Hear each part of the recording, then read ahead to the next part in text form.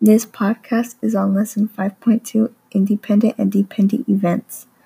And the difference between independent and dependent events is that dependent events influence the probability of the other events, and independent events don't affect one another. And to find the probability of independent events, you use probability of A and B equals probability of A times probability of B.